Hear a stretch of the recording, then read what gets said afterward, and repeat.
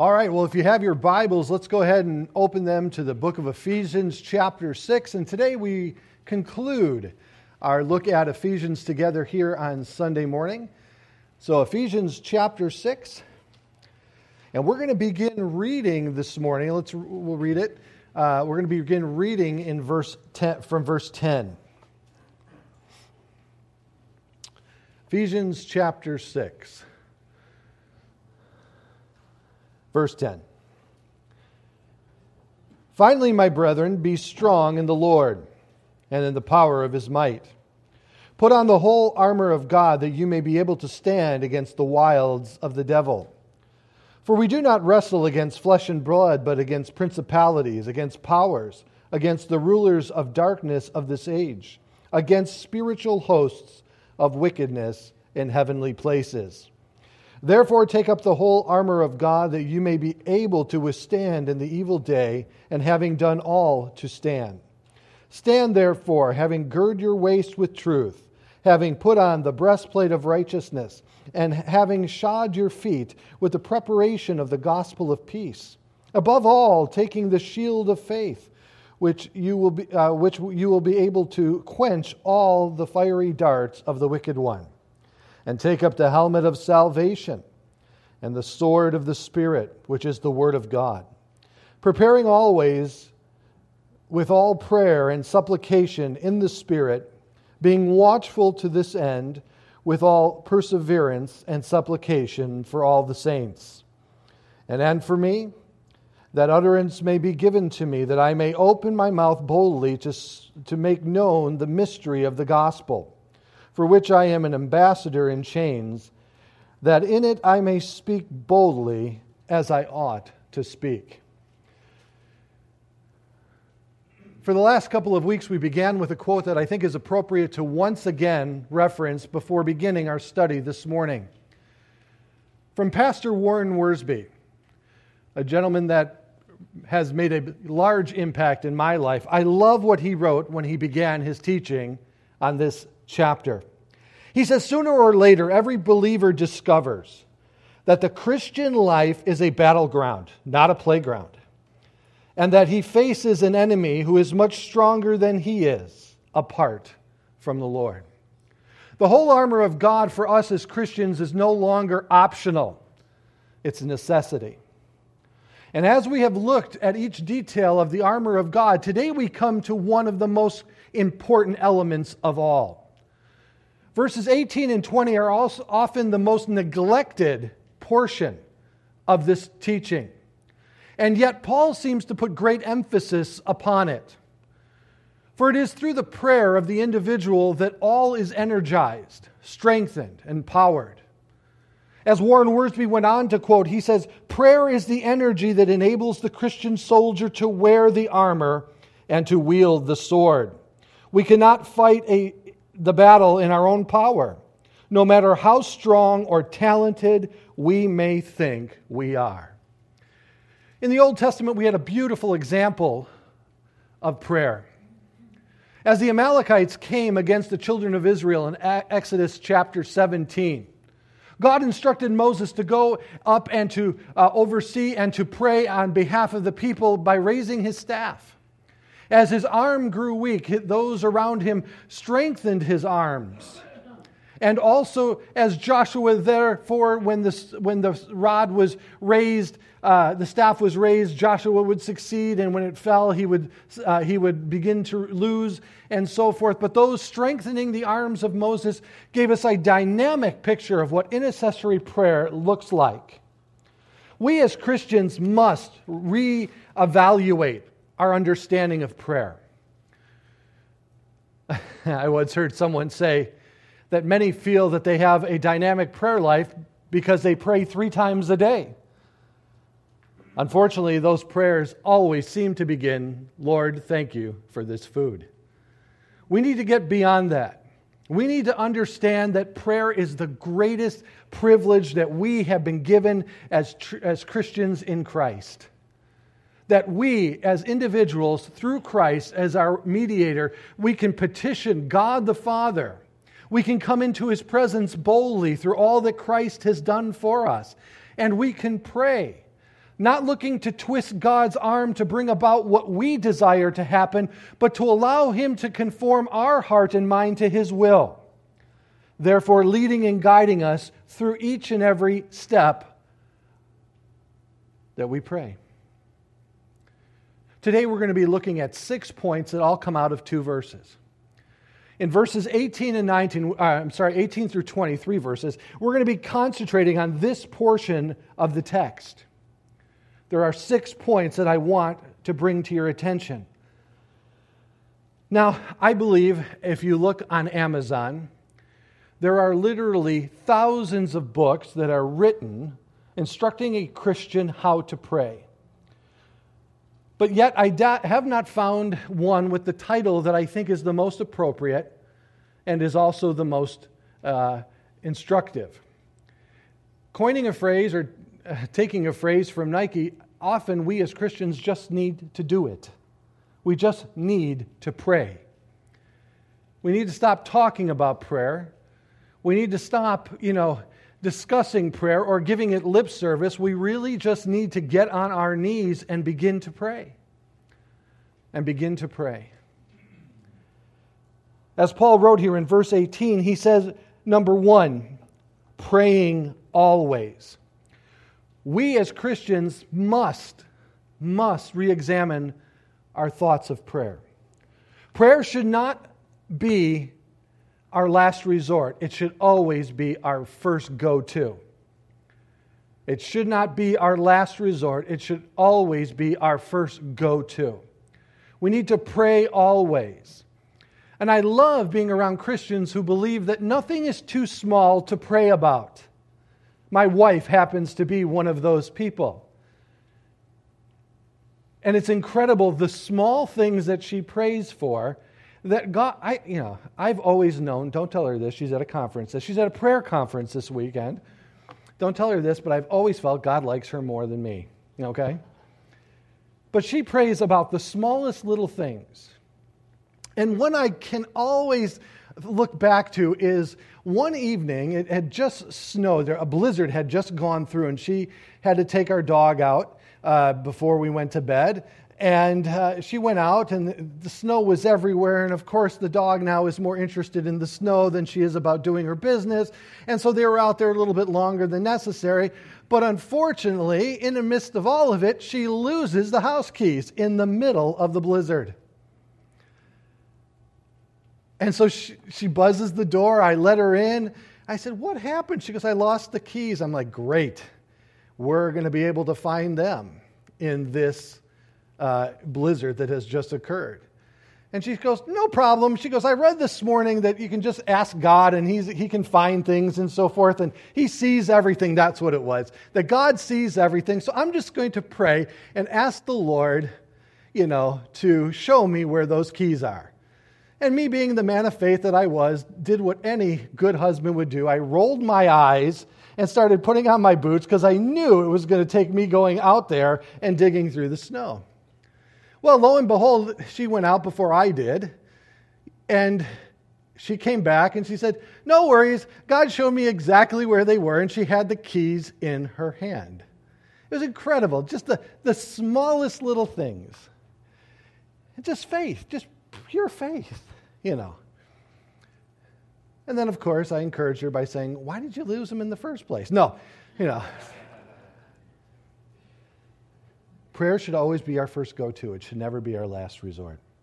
Of course, Paul wrote in Thessalonians chapter 5, he said in verse 16 through 18, "Rejoice always, pray without ceasing, and in everything give thanks, for this is the will of God in Christ Jesus for you."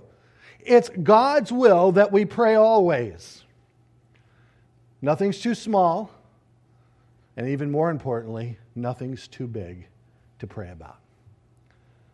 Throughout the book of Acts, have you ever noticed, I try to read the book of Acts once a year.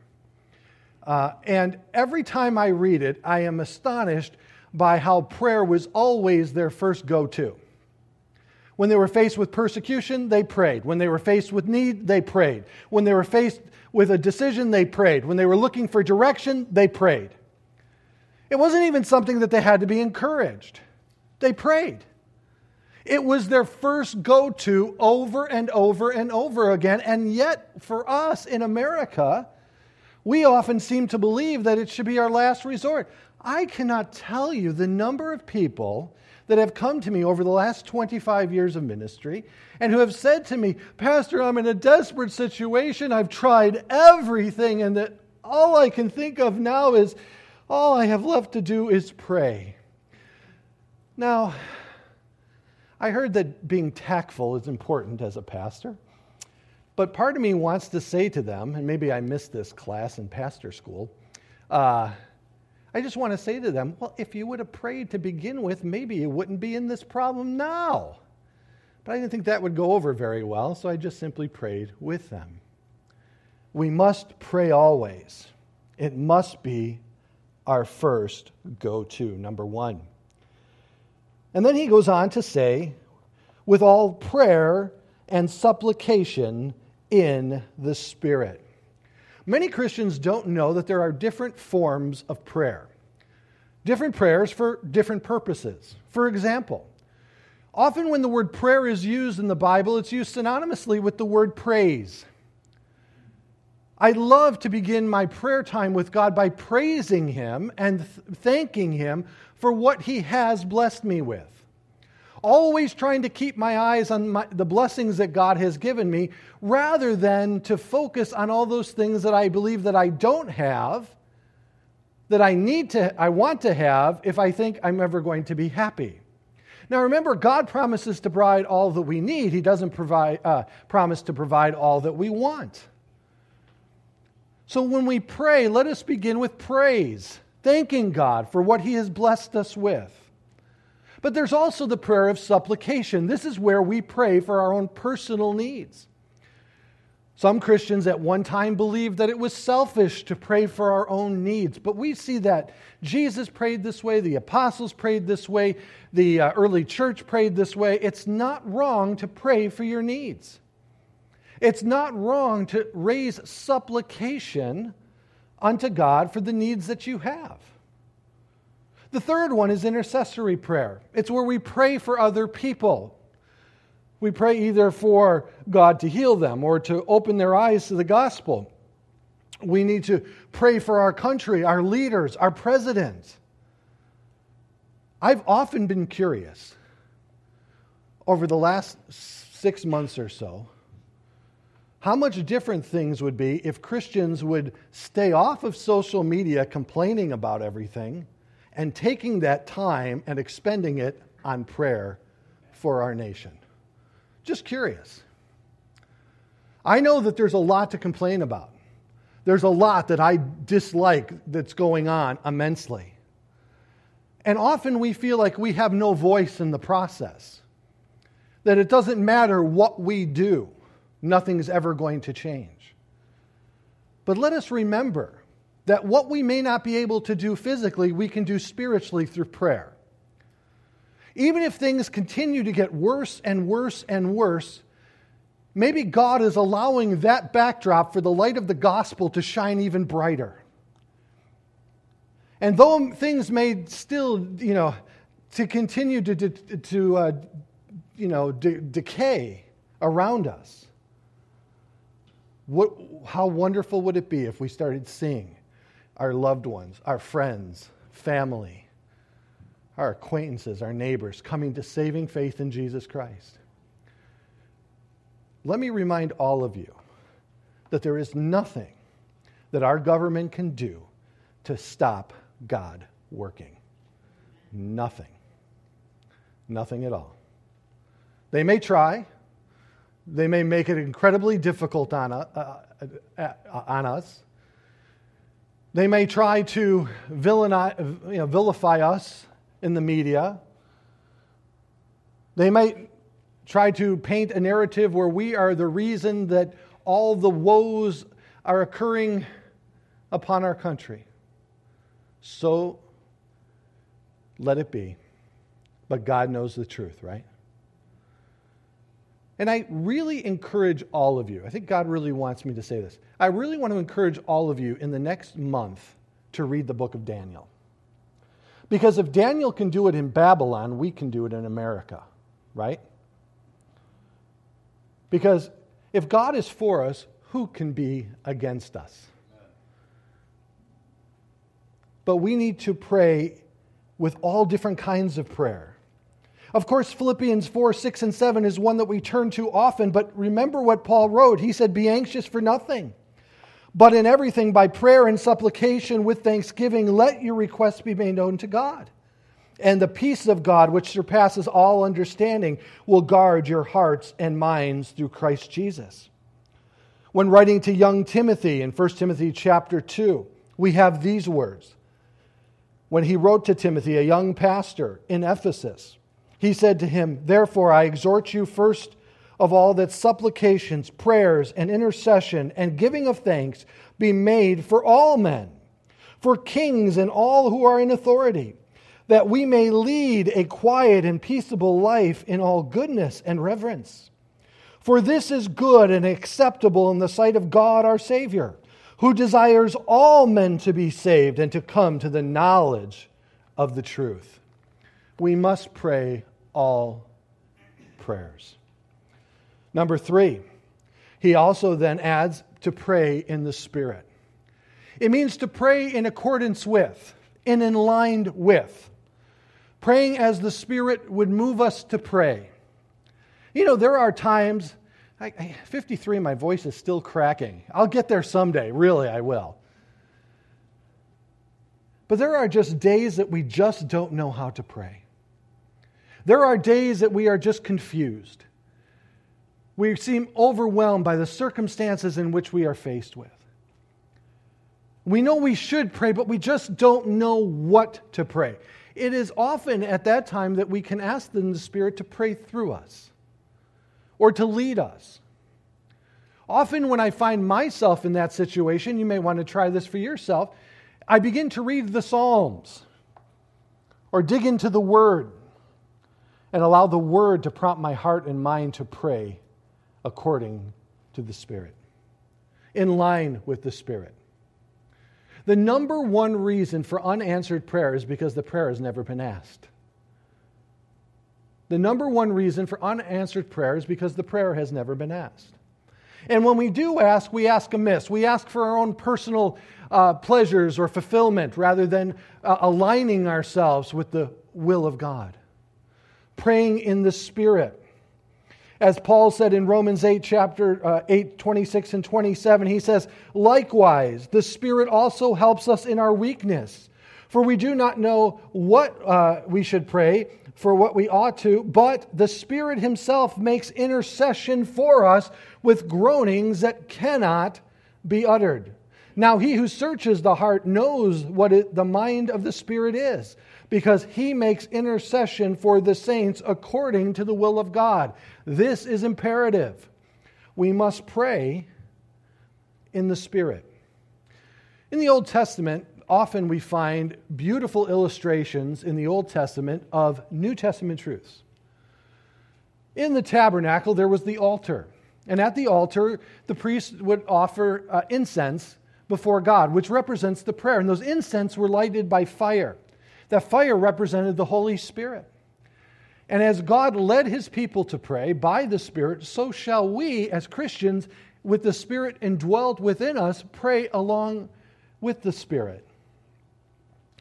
And praying according to the Word of God. You can see that Old Testament example in Exodus chapter 30, verses 1 through 10, when you have a moment to do so. Praying in the Spirit. But notice that Paul doesn't end there. He continues. Being watchful, number 4, being watchful. Pray being watchful. That word watchful means in the Greek to keep ourselves alert. The phrase watch and pray occurs often in the Bible, one wrote. He says, when Nehemiah was repairing the walls of Jerusalem, the enemy was trying to stop him and the work. Nehemiah defeated the enemy by watching and praying together. So it's twofold. God gave us 2 eyes. He wants us to be aware of the enemy coming at us, But he also wants us to keep an eye on the Lord's return. Meaning that when we pray, we are watchful. We are ready. We are waiting. And this is an important part or aspect of our prayer life. You know, a pastor once said years ago, Pastor Chuck Smith, he said years ago, that as soon as one becomes serious about God, it is when Satan becomes serious about them. And the greatest form of battle that we can engage in as Christians is prayer. Have you ever had the pleasure of interacting or being around someone who has a robust, healthy prayer life? It's an incredible thing. The peace that they walk in, the power and the strength. And sometimes it's in people's lives that you don't expect. Quiet individuals. When we started the church, my wife had a dear friend who came down with an affliction that caused her to become bedridden. Her name was Donna, and she was just a dynamic Christian woman, just dynamic. And when this disease came upon her and caused her to be bedridden, she was so disappointed because she couldn't fellowship with us physically anymore on Sundays. And so we would make time to go and see her as often as we could. And she said that the Lord had laid it on her heart that even though she couldn't physically be there with us, that what she could do for us is pray for us from her bed. And I will tell you that woman faithfully prayed for Dina and I in this church and every one of the people of our church each and every night, and nobody would have ever known it because she was confined to her bed. I can only imagine what her arrival in heaven was like when she died. I could only imagine. I can only imagine. You don't want me to sing the rest of it, really. We are blessed to have Chris and the others, trust me. But the power that she demonstrated through prayer, I can only imagine again the incredible intercession that she made on our behalf. What a wonderful woman she was. Nehemiah, when he wrote, he said, nevertheless, in Nehemiah 4:9, nevertheless, we made our prayers to our God, and because of them we set watch against them, that is the enemy, day and night. In Mark 13:33, he writes, take heed, watch, and pray, for you do not know when the time is. Mark again said, watch and pray, lest you enter into temptation. The spirit indeed is willing, but the flesh is weak. As Warren Wiersbe again wrote, he said, God expects us to use our God-given senses, led by this Spirit, so that we may detect Satan when he is beginning to work.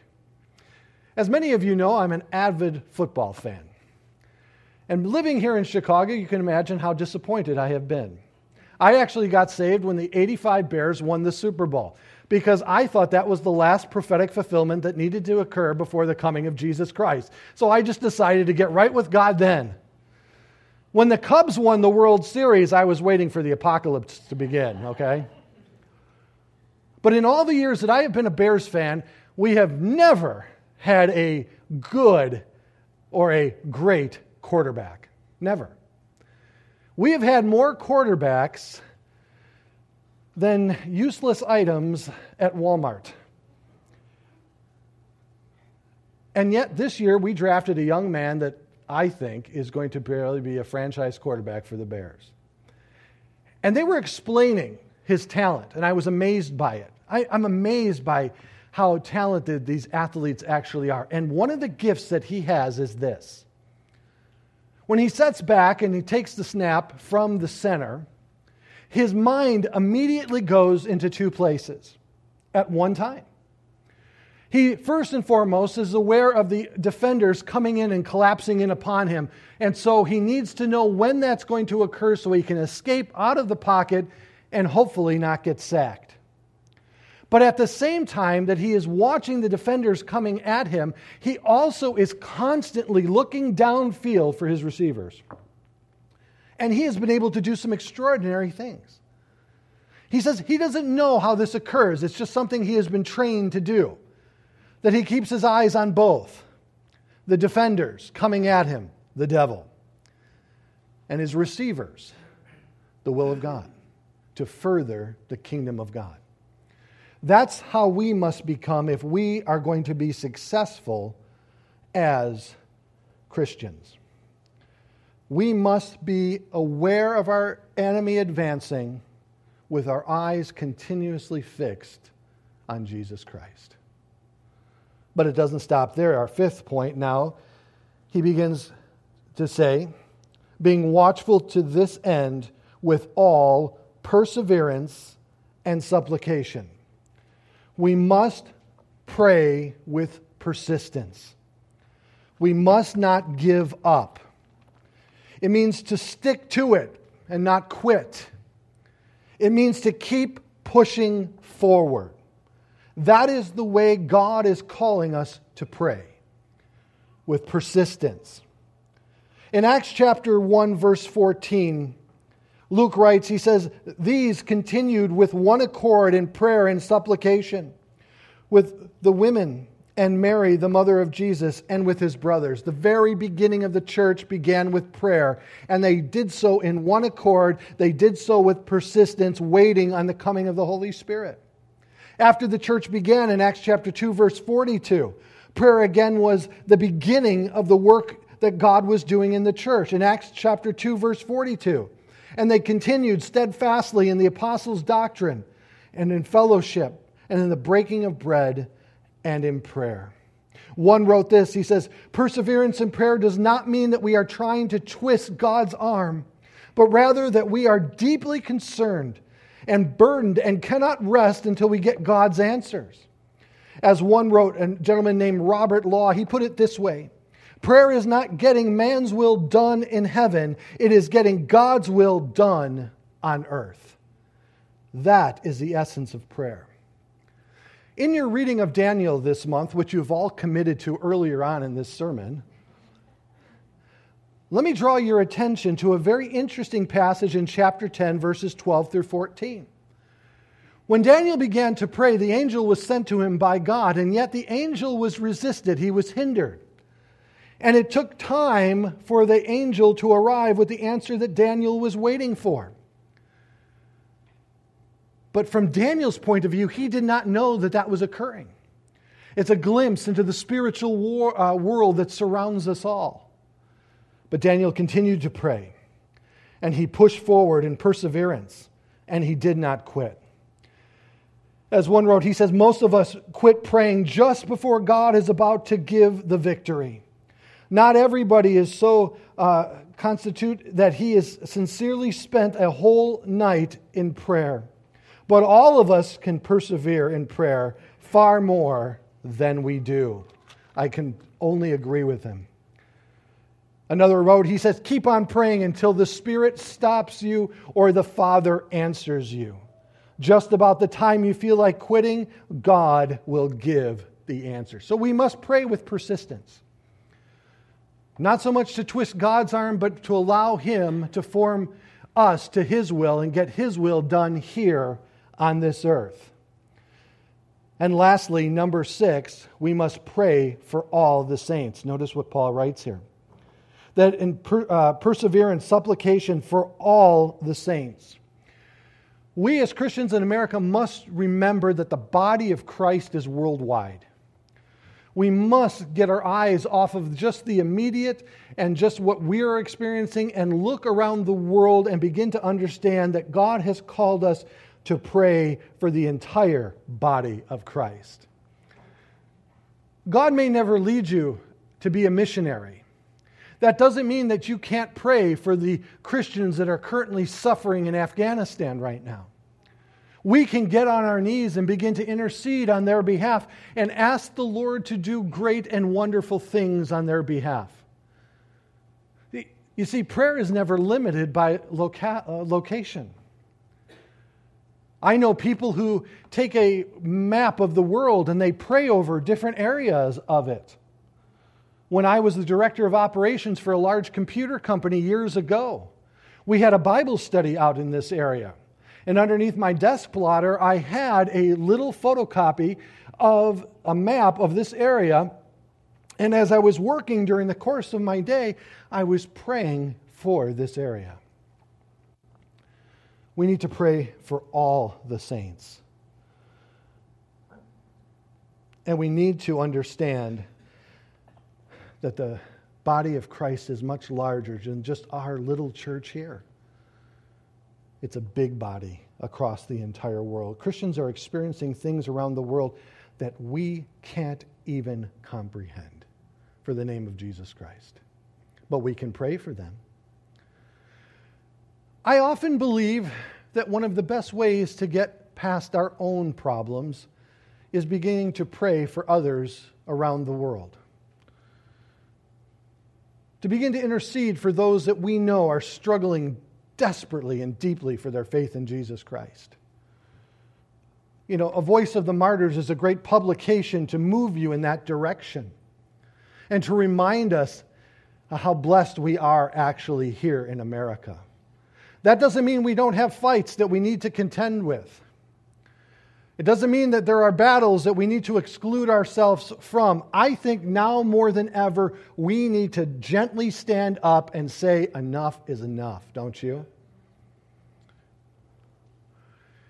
I am so thankful for the men and women across our country, the parents of school children, that have stood up to school board after school board after school board in a professional manner, a gentle manner, and resisted the implementation of critical race theory. I am so thankful for some of those parents. Some of those parents, so articulate, just incredible. But it's time for us now to say enough's enough. It's time for us to motivate and to mobilize the way God would have us to do. First and foremost, the gospel is always center, right? Amen. But if you, like myself, have children, I think it is irresponsible not to fight for them, since people fought for us to enjoy the nation that we enjoyed prior to this day, correct? And so we must now engage.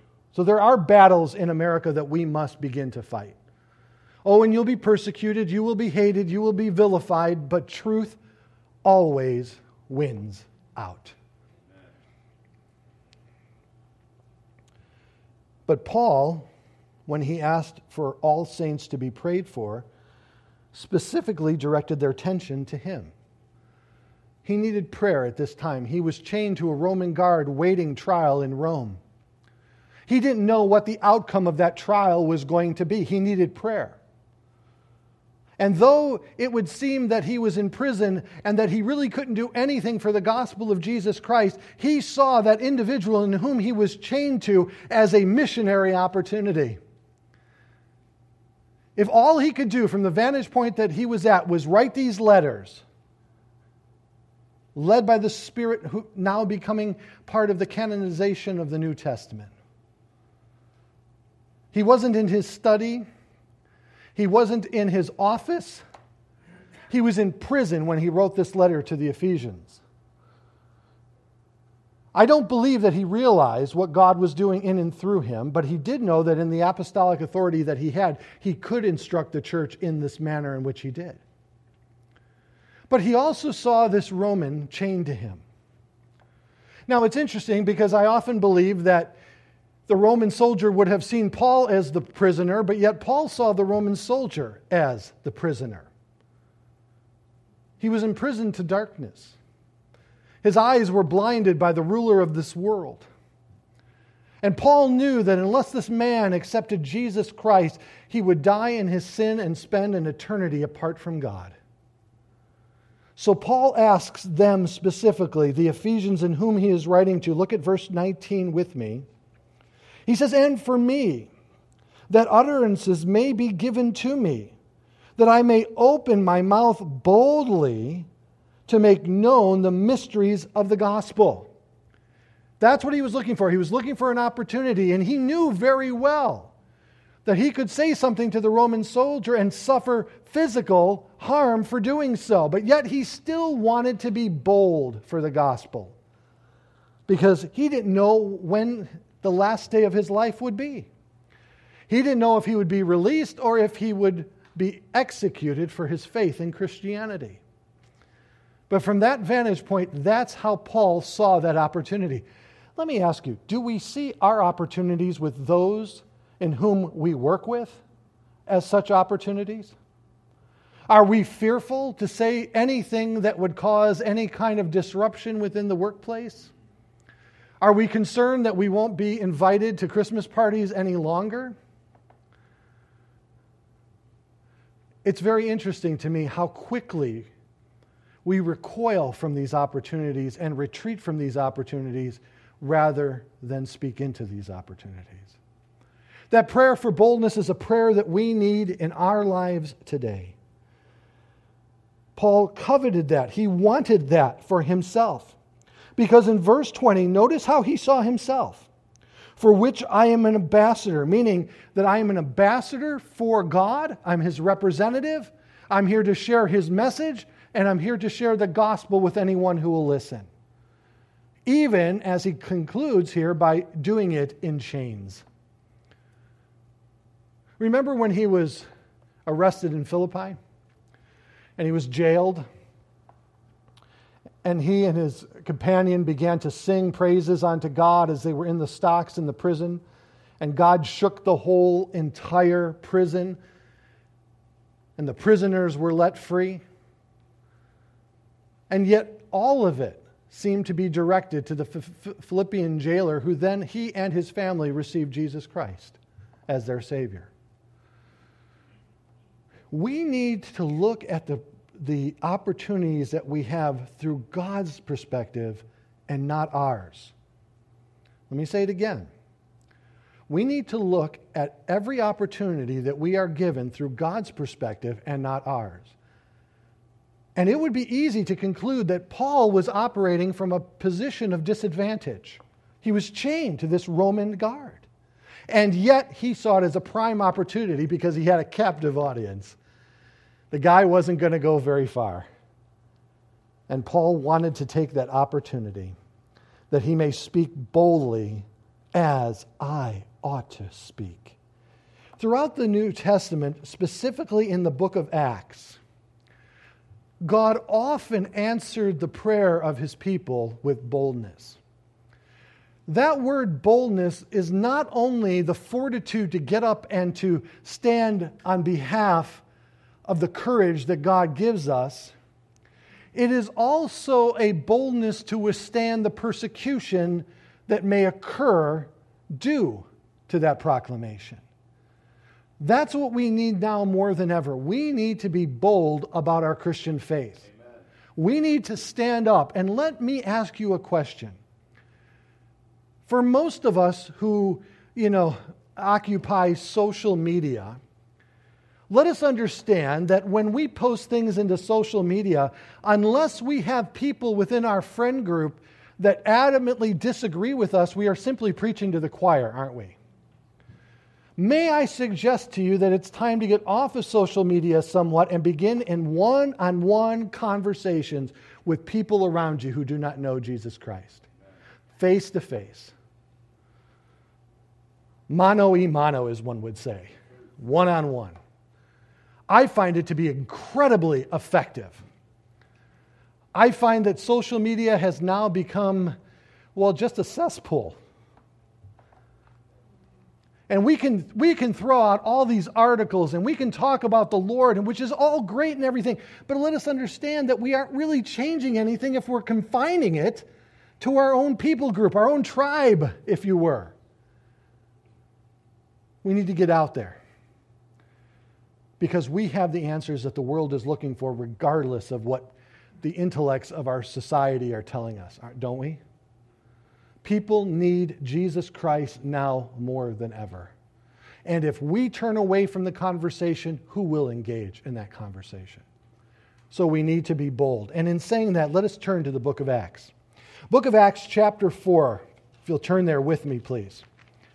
And we'll wrap up with this morning. The book of Acts, chapter 4.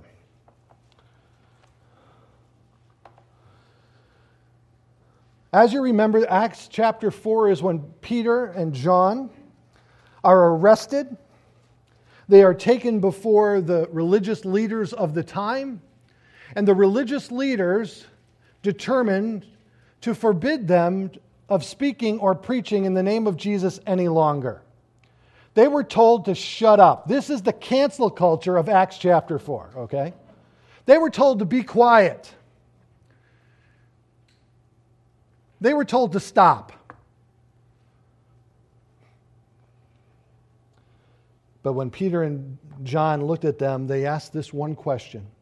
A question that I think we need to ask ourselves before we read the next portion.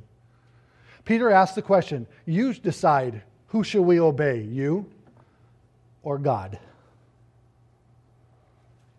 And of course, they were then released because one named Gamaliel believed that if the religious leaders were truly coming against God, they were going to be unsuccessful. There was a wise man among them.